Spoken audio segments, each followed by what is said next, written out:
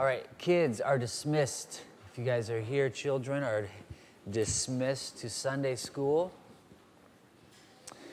For those of you who are not children, I would invite you to take out your Bibles, open them up. We are studying as a church the book of Philippians.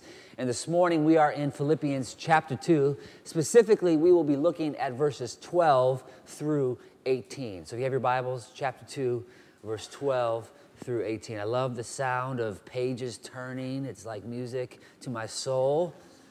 The words will not be on the screen. I encourage you to bring a Bible with you to church every Sunday.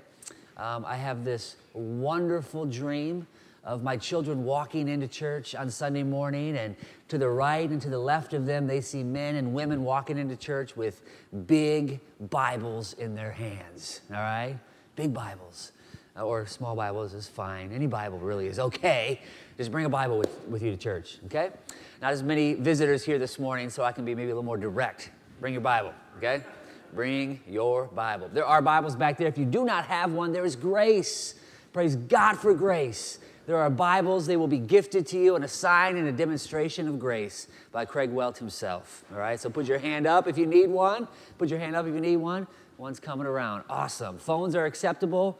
Not preferable. Got you? Okay, so that's phones acceptable, but not preferable.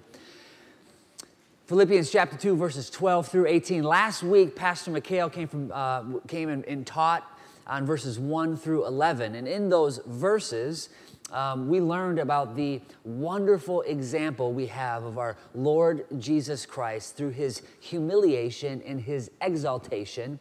And we were challenged to follow in his footsteps, to be obedient to him, to follow the example that he gave us. This morning, we are going to continue on and learn from that example a particular encouragement that Paul is going to give us. So I'm going to read our passage for us, then I will pray and we will dive in. This is verse 12. I want you to know, brothers, that what has happened to me has really served to advance the gospel. I'm sorry, I'm reading the wrong part. My bad. I got a new Bible recently. New Bible, okay? And I'm feeling pretty good about this new Bible. But it's a single column. I'm used to double column, the double column Bible, and I'm still trying to find my way through this thing. So, chapter 2, verse 12. Therefore, my beloved, as you have always obeyed, so now, not only as in my presence, but much more in my absence, work out your own salvation with fear and trembling. For it is God who works in you, both to will and to work for his good pleasure. Do all things without grumbling or disputing, that you may be blameless and innocent, children of God, without blemish in the midst of a crooked and twisted generation, among whom you shine as lights in the world, holding fast to the word of life, so that in the day of Christ I may be proud that I did not run in vain or labor in vain. Even if I am to be poured out as a drink offering upon the sacrificial offering of your faith, I am glad and rejoice with you all. Likewise, you also should be glad and rejoice with me. Let's pray. Father God, we thank you for your word that comes to us this morning. Lord, I do pray that these words would serve to us as your people. Lord, that they would be an encouragement to us, that they would challenge us where we need to be challenged, and they would encourage us where we need to be encouraged, Father, as we seek to live a life that is obedient to you, Father. Lord, I pray you would take these words, which we believe them to be eternal and absolutely true, Lord, and we ask that you would write them on our very hearts. Spirit, come and show us your Son in these words, that the Father may be exalted. We ask these things in your name. Amen. Any of you who have been to my house recently know that in the last couple of years we got a new dog, a bit of a crazy dog. He's a fun dog. He's a sweet dog. We got him. It was a little small. It was a small dog. Dogs have this way of starting off small and then growing. We had no idea how big he was going to become. There was some indication just in his breed, okay? But we didn't know. He grew up and he became a big, big dog who just throws his weight around constantly and is a bit of a bully, quite honestly. He's a bit of a bully, okay? He's a sweet dog, but he's a bully, okay? Maybe about a year into this dog, we began to realize that we really needed to get some sort of a way to secure him in the yard, okay? And neighbors, I mean, he was a good dog, wanted to play, but, it's kind of scary looking. If you walk by and see him barking at you, you might be terrified for your life, potentially. So we got an electric fence, okay? Got an electric fence, one of those ones that just kind of shoots out a radius around the house, okay? And then, just kind of builds a perimeter for which the dog can go. Now, you put a collar on the dog, and as he gets to that fence, it might beep and warn him it's getting closer, he's getting closer, and then if he gets too close, it'll zap him, right? That's the way it works, okay? Now, there's all different kinds of training manuals and YouTube videos that you can watch as you try to train your dog to become familiar with the perimeter of your house. You put flags up around, right? There's all kinds of ways you can train your dog to become familiar with where that perimeter is. I bought mine used, thank you, Mr. Bockelman, and the dog and the fence got from Mr. B, so this is really Mr. B's story, it's less my story. But I bought the shock collar we got was used, okay? And I did not know. I watched the manuals and the videos and all this, and I saw, okay, this is a big process. I just need a quick fix, right? So went outside to train him. He's a smart dog, and I thought, okay, there the flags are. Just get close to the thing. Let him get one little zap, and we'll be good to go, right? So we had him out in the yard, and I was walking him around, taking him up to the flags, kind of walking him back. No. Kind of showing him where he could go, where he couldn't go, making him familiar with the terrain. And then I just took the leash off, and I let him just kind of find out on his own, okay? So he went out there, and he got zapped, right? Now, what I did not know was that there's different levels of zappedness you can get, okay? And so felt really terrible because I had it apparently turned up pretty high. And he got one zap. Now, he is a big baby, too. He is a big baby, okay? He got one zap, and instantly just darted towards the house. I mean, like an all-out sprint. Got there, and he was thoroughly confused. I felt really bad, honestly. Felt really bad. Good thing is he just learned it once. He doesn't even need the shock collar anymore, right? He just knows where you go and where you don't go, right? But that day, he was incredibly confused as to what happened and incredibly exhausted. He went in the house, he was panting and sweating, laid down on his bed and just rested and rested and rested. I couldn't get him to go outside for like 6 to 8 hours, okay? Like trying to get him outside. Now here he was, he trusted me, right? He loved me and has a certain degree of affection for me. This home that he's in is a home where it is full of love. He's adored and loved. But in that day, in that moment, he was overwhelmed with confusion and exhaustion. Those two words characterized his day. I think for many of us, the Christian life bears a striking resemblance, dog's name is Eddie, to Eddie on that day. Perhaps your journey as a Christian is one that is similarly marked by confusion and exhaustion. This passage for you this morning should meet you with a tremendous amount of clarity and encouragement. And brothers and sisters, we need it. We need it. Maybe if you think back to your moment of conversion, if you were here this morning, you were a follower of Jesus, if you think about the day that you were converted into Christianity, became a follower of Jesus, most likely it was a moment that was met with tremendous joy and wonder. The reality that your sins had been forgiven, that the atoning work that Jesus had accomplished on the cross paid for your sins. And through his death, you are united with him, not just in his death, but also in his resurrection.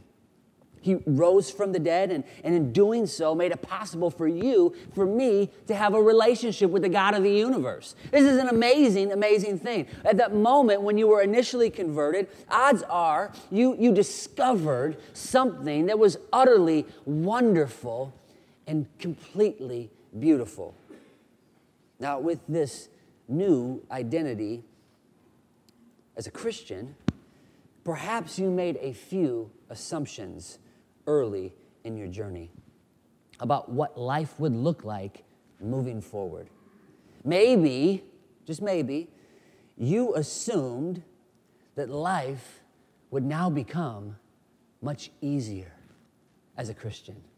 right? Less trial, potentially. Less difficulty. You made the assumption that growth in godliness was inevitable and effortless. You certainly didn't assume that life could potentially become more difficult, more challenging. You were probably not too far into your journey as a follower of Jesus when you began to notice that in fact you had more trials. Life was more difficult. Growth wasn't effortless, and it wasn't necessarily easy. Frustration and exhaustion perhaps began to set in. And as you search for clarity, for some relief, some understanding, you turn to Scripture. You open up the Bible. Yet, you become even more confused. See, you don't suffer from a lack of desire to grow in godliness. Your confusion stems from an uncertainty on how you grow in godliness. As a result, godliness seems distant, quite possibly unlikely.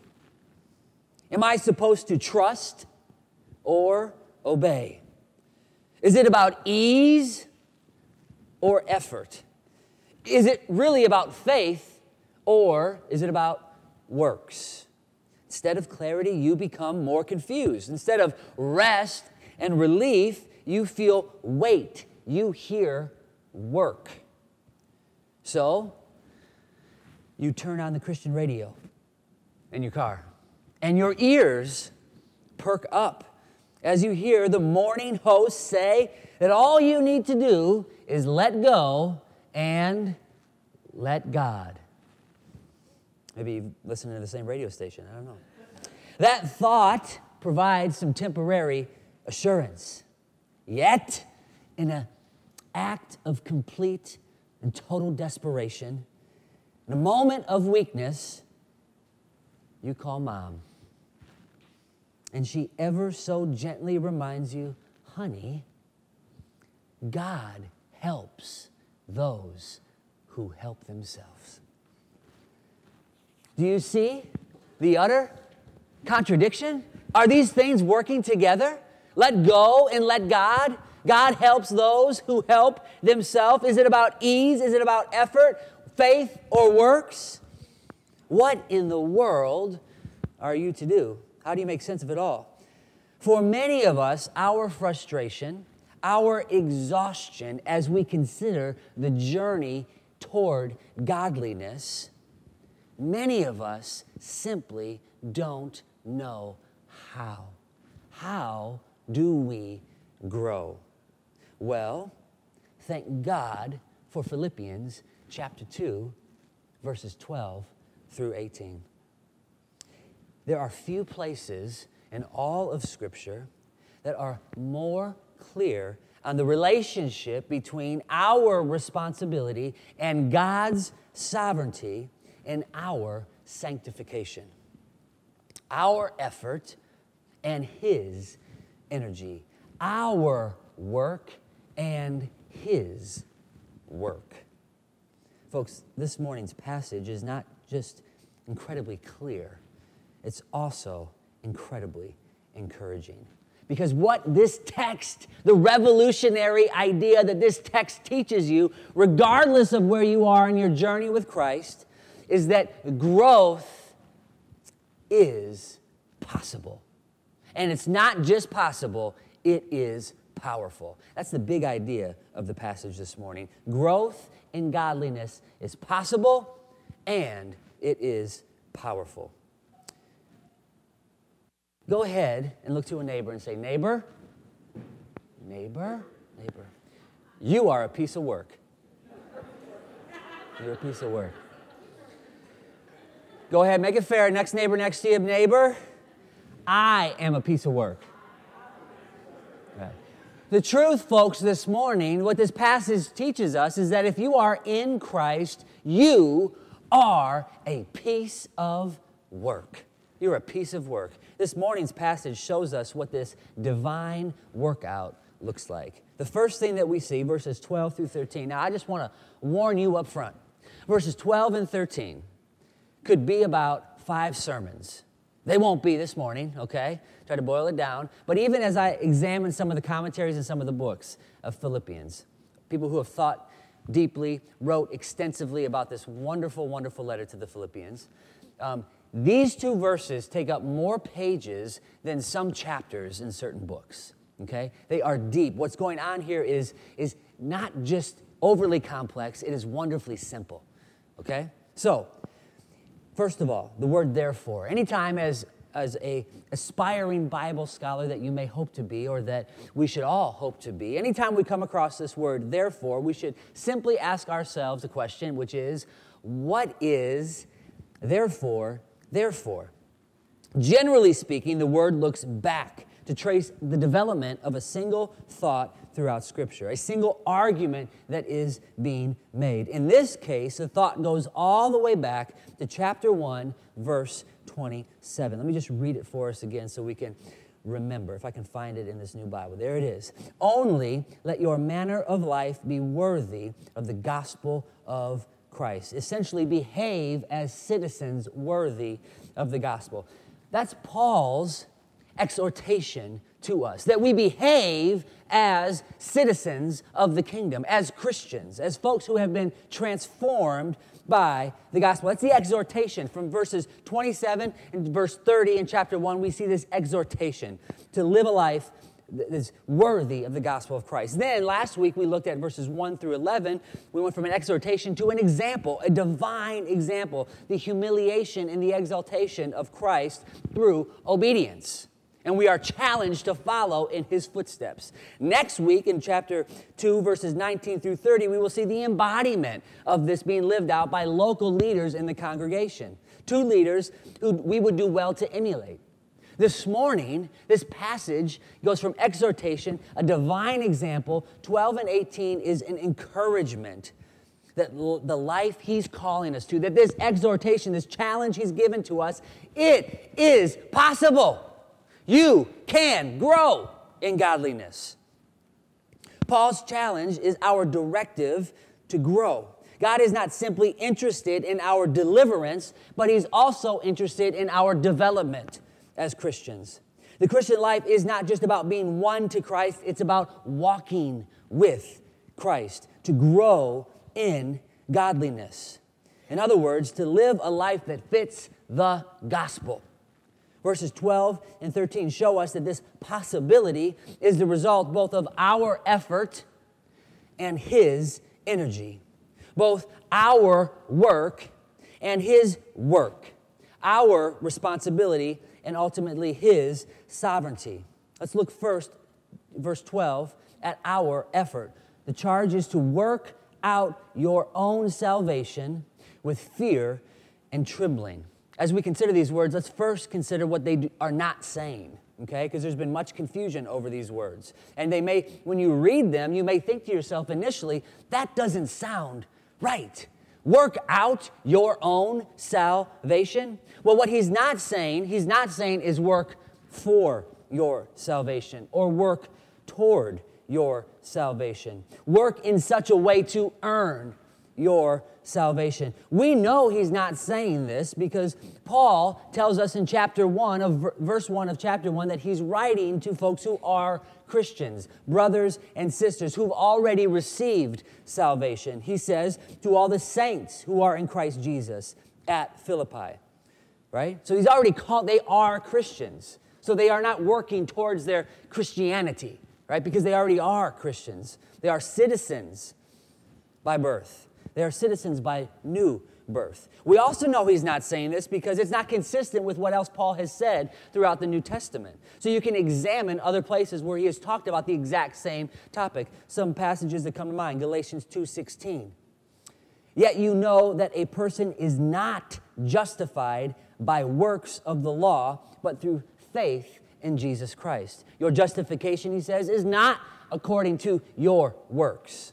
Romans 3:20, for by works of the law no human being will be justified in his sight, since through the law comes knowledge of sin. And perhaps the one that most of us know the best, Ephesians chapter 2, verses 8 and 9. For by grace you have been saved through faith. This is not your own doing. This is not according to your works. It is the gift of God, not the result of works, so that no one may boast. Right? This is the beauty of the gospel of Christ.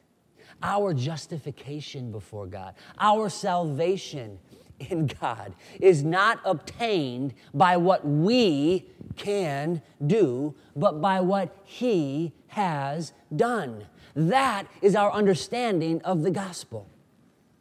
And if you're here this morning and you do not know the gospel, that's what makes the gospel such good news.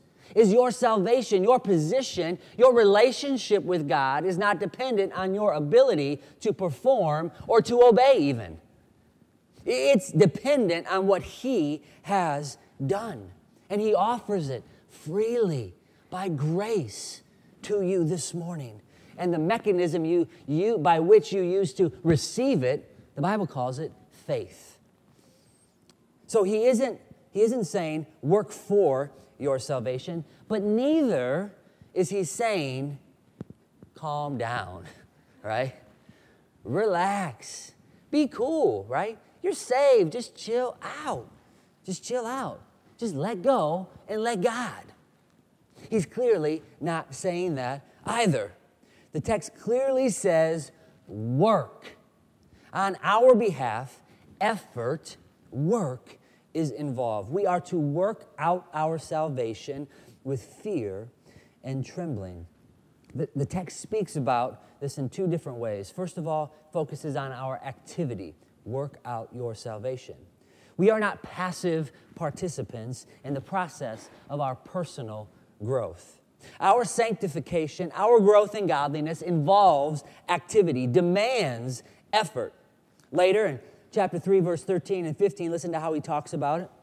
Brothers, I do not consider that I have made it my own, but one thing I do, forgetting what lies behind and straining forward to what lies ahead, I press on toward the goal for the prize of the upward call of God in Christ Jesus. As Paul talks about his life as a Christian, he talks about a life that involves work, straining, pressing on, leaning into. In a different book, in 2 Timothy, Paul likens the life of a Christian to the life of a soldier, to that of an athlete, and to that of a farmer. All vocations that are known for action, for training, for work. So what does it mean then to work? It's clear we need to work. But what does that work look like? What does it mean? Well, thankfully for us, He tells us. It's wonderful how He does that. It might be hard to discern initially, but if you just look at the verse and connect the dots, therefore, the way the verse should be read just fluidly, therefore, as you have always obeyed, continue to work out your salvation. So in the same way that you have made for yourself a history of obedience. You have been committed to obedience, so now work out your salvation. So what Paul is doing is he's using the words obedience and working out your own salvation interchangeably. So if we want to understand what does it mean to work out our own salvation, we cannot do that properly apart from our understanding of what obedience is and the role that it plays in the life of a follower. There are moments on your journey when the path that Jesus has blazed and we follow will become steep and it will become treacherous. We will be faced as His followers with the temptation to look for an easier, more comfortable way. I think I probably shared this before, but anytime we drive around town and we may be in a hurry, we may be running late, I know it's hard to imagine that, or we're going somewhere fun, my kids are always saying, Dad, did you take the shortcut? Dad, just take the shortcut, right? They have this understanding in their mind that there's always a shortcut that's quicker and easier than the path that I go, thinking that for some reason I would choose, as the terrible dad that I am, to always go the end around long way as long as possible. They don't recognize that every path I'm taking is the shortcut, right? It is the shortcut. They're always looking for a shortcut. And I think as Christians, we face a very similar temptation in our journey with Jesus, right? It's not that we don't like where we're going necessarily. It's the path that it takes to get there that we would love sometimes to avoid. Maybe there's a shortcut, an easier way to get there, a different path that involves less difficulty, less trial, that takes less time. Folks, following in the footsteps of Christ will not always be easy. The world is constantly offering the false promise of an easier, different path, a path that's more fun, one that is shorter, that's more comfortable, that gets us there quicker. Our path is one that is difficult. It involves suffering, often involves rejection, yet we are called to live a life of obedience. Remember, as Paul told us earlier in verse 8, he, Jesus, was obedient to the point of death, even death on a cross. So if that's the destiny of our leader, what's in store for us? The other thing that brings some light into what it means to work out our salvation is not just as an idea of obedience, but also this idea of social, corporate harmony within the body of the church. And remember, the whole emphasis in this immediate passage, and really throughout the whole book, is this importance on social harmony in the church, the unity of the church. Therefore, this call to work out their salvation is a call to restore harmony to the church through service, humble service to one another. That's why Paul is so quick in verse 14 to turn his attention to their social interactions. They should not be grumbling. They should not be disputing, right? Immediate application of this is how they talk to each other. So there are radical social implications. We are to be obedient to Jesus, and we are also to the ethic that controlling us and constituting how we work together is to be one that is shaped and formed by Scripture. So this text speaks not just to our activity, but also to our attitude. We're to work out our own salvation with fear and trembling, he tells us. The posture of humility and service is reflected not just in our activity, but also in the attitude we have as we participate in this working out.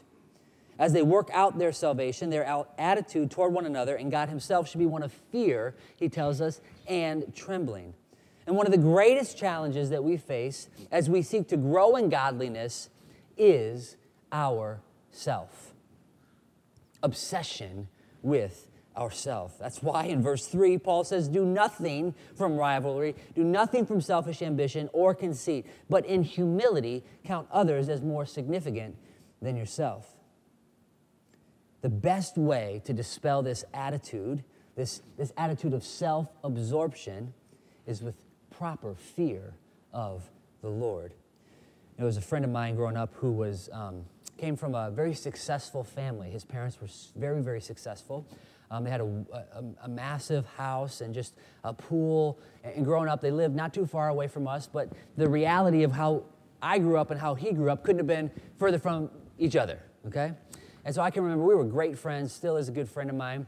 But there was always, and everybody kind of knew it, there was always sort of this sort of arrogance that he kind of had to deal with. This pride that was in him that he just dealt with and he carried with him for much of his youth, right? Because he saw how wonderfully he had it made and how comfortable his home was, how successful and wealthy his parents were. And he kind of just walked around with a bit of arrogance, just characterized him, right? It's something that he dealt with. But I can remember as a kid thinking how ridiculous it was, right? Because all he did was be born, right? That was his contribution. He was born. Nothing that he had did he contribute to. It all came from his parents. Likewise, our salvation is the result. In our sanctification, it is the result. It is a gift from God. It is a result of the grace of God. And our response to that should be one of fear and trembling. It should cause us to be in awe of who God is and what He has done. So that talks about our effort. We are to work out our own salvation with fear and trembling. But verse 13, this is where the encouragement comes in. Because as you think, like, what is Paul doing? He's exhorting us to be obedient, right? And the example he gives is Jesus himself. And as you think about that, most of us should be overwhelmed. Like, we have to follow in Jesus' footsteps. He died, he gave up his life. Not just his life, but he left the throne in heaven and came down to earth to a people who were his own, but we learn reject him. That's what he did. And so as we think about what he's calling us to do, that's who we have to follow. And if we're not careful, we can be overwhelmed and intimidated. I don't stand a chance, maybe. Luckily, he goes on to verse 13. That was our work in sanctification, but Paul exhorts us also to be encouraged by God's work. For it is God who works in you, both to will and to work for his good pleasure. The working of our salvation is only possible because God has already worked it in. The only reason we have any chance of working it out is because God himself has worked it in us. John Owen says, he works in us and with us, not against us or without us, so that his assistance is an encouragement as to the facilitating of the work. Brothers and sisters, God's presence is in you, it's in me right now. He is at work in us right now. He is directing, he is strengthening, he is sustaining and keeping. Not just our resolve, our desire to work, but our work itself. It is a result of God's working in us. We work because he first worked and continues to work. And what a relief, what an absolute encouragement this should be to us this morning. As you consider the possibility of growth, the frustration from an apparent lack of growth, or the exhaustion when you think of the amount of growth you want to see happen. This word reminds us you are not limited.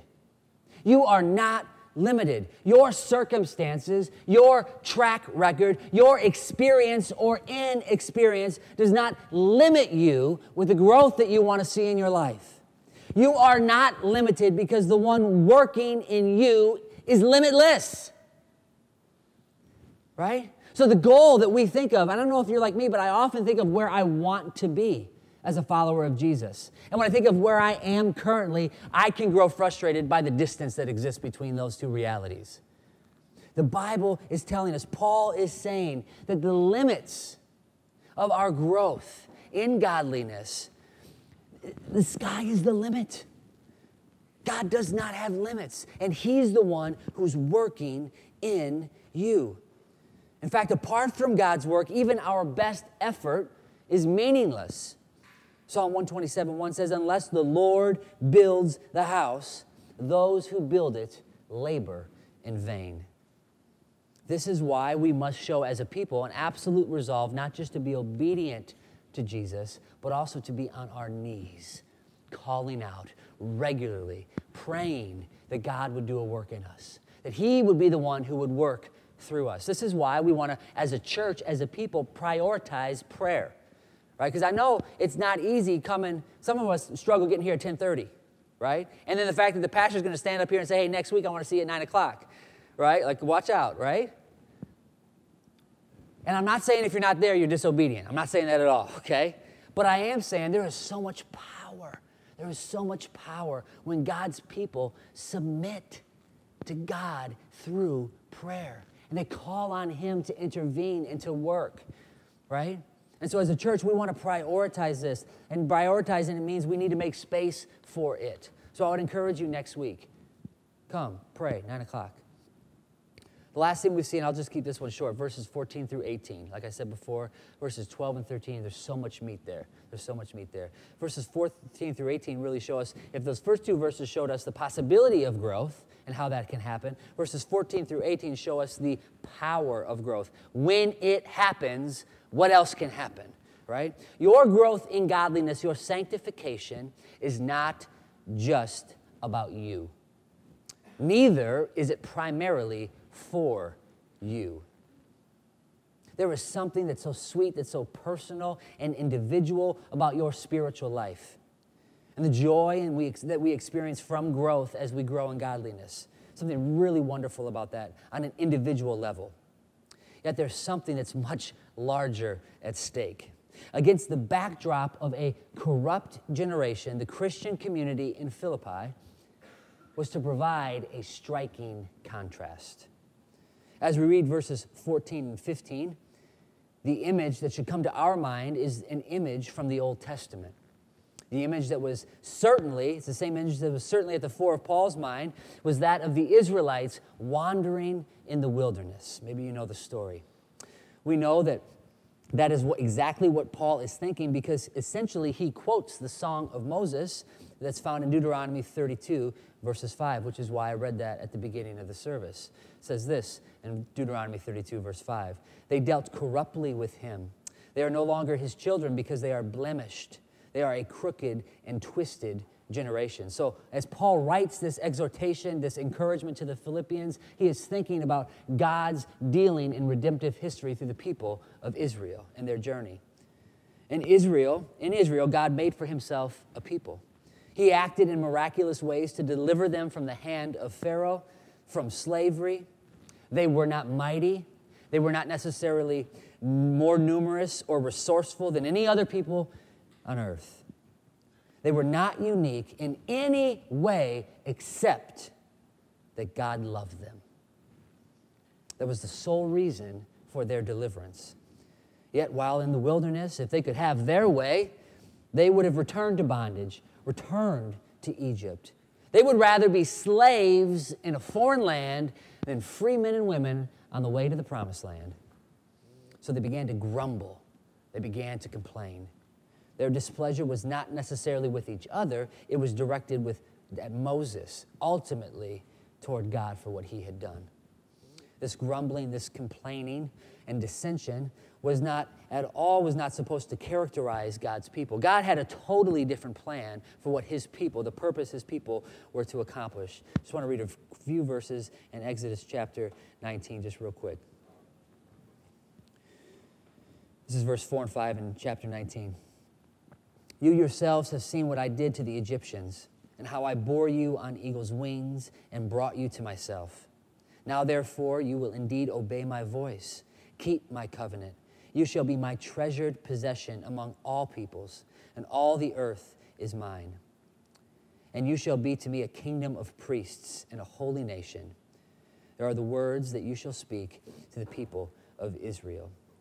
See, by establishing his covenant with Israel, setting them apart as a treasured possession, as a kingdom of priests and a holy nation, God intended that they actively would represent him to all the other peoples, right? So if you wanted to get an idea in the Old Testament of what God was like, the one true God of heaven and earth, you could look at his people and their obedience to his law, the way that they lived, not just among themselves, but among the other nations. They would be a witness to God himself, light in darkness. And just as the Israelites were called to live lives of distinctive ethical holiness in the sight of the nations, so Paul urges the Christians here at Philippi to remember that they were being watched and need to behave in ways that commend the gospel.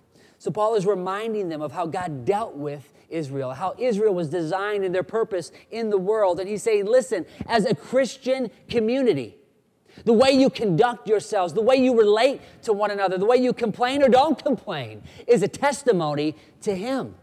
We are, by definition, as God's people, a witnessing people. We are to be a shining community. Daniel in 12, verse 3 says exactly the same thing, that there will be a people, because of their wisdom, they will shine like stars in the night sky. Matthew 5, 14 and 15 is exactly what Jesus has commanded us to do in the Sermon on the Mount, right? That we should be a city that's set on a hill. We should be people who bring light into darkness. How do we do that? Well, not by grumbling and complaining amongst ourselves, rather by holding fast to the word of life. The hope of the gospel is to be put on display through our lives. And as we hold to the word of life and hold out the word of life, we act as light bearers. As we are obedient to what God has called us to do, as we watch the interactions that we have with each other, the types of words that we use, even in conversation, as we are obedient to the life that He has called us to, the Bible says we shine like stars. We shine in the darkness, calling people out of darkness and into the marvelous light. So folks, your sanctification, your growth, God is very concerned about it. He's concerned about my growth in godliness, but He's concerned about it not just for me. This is a part of His plan to put His glory on display. It says at the end of verse 13, it's for His pleasure. And when we unite with Him in His eternal plan, for His glory, for His pleasure, the result at the end of verse 18 says that we can be glad and rejoice as well. And so although it's for His pleasure, when we sign up for it, when we're along for the ride, you know else who sees joy and pleasure? You and me. We're the direct beneficiaries of it as well. So this is a part of God's massive plan. So when we think about our life, our salvation, our sanctification, our growth, we need to take it seriously. We need to be at work because God is at work. So just two things in closing. One, examine your life. And this is something we have to make a regular practice of doing. Honestly, probably a daily practice. A lot of times this is a great prayer to pray at the end, right before, at the end of your day, right before you go to sleep. Look back at your day, recount the words that came out of your mouth, the interactions you had, the things that you watched on TV or on your phone. And examine those things. Were those in line with God's will? Were you obedient to His word? And if not, confess those things before God. Ask for His forgiveness. And the next thing that we should do is we should also be encouraged. Because there's plenty of moments in our life, on our journey, where we may not think that we're moving the ball down the field. That we may grow frustrated, we may grow exhausted for what appears to be some sort of a lack of growth. Be encouraged. God is in you.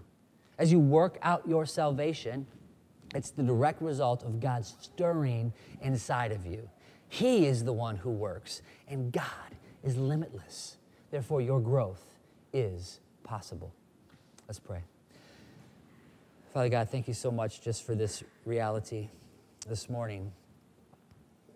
We just confess to you that we are a broken and a needy people. Lord, that we are apart from you. We don't really stand a chance where any of this growth is concerned. Lord, thank you that you don't expect us to be perfect, that your Son was that for us. And Lord, I just pray that as we just continue to worship and even prepare to leave here this morning, Lord, that you would show us just really clearly in our life areas where we are disobedient to you. Maybe areas in our life where we should see growth. But we thank you that you take our salvation so seriously, Lord, and I pray that we would, as a people, take it seriously as well. We ask these things in your holy and precious name.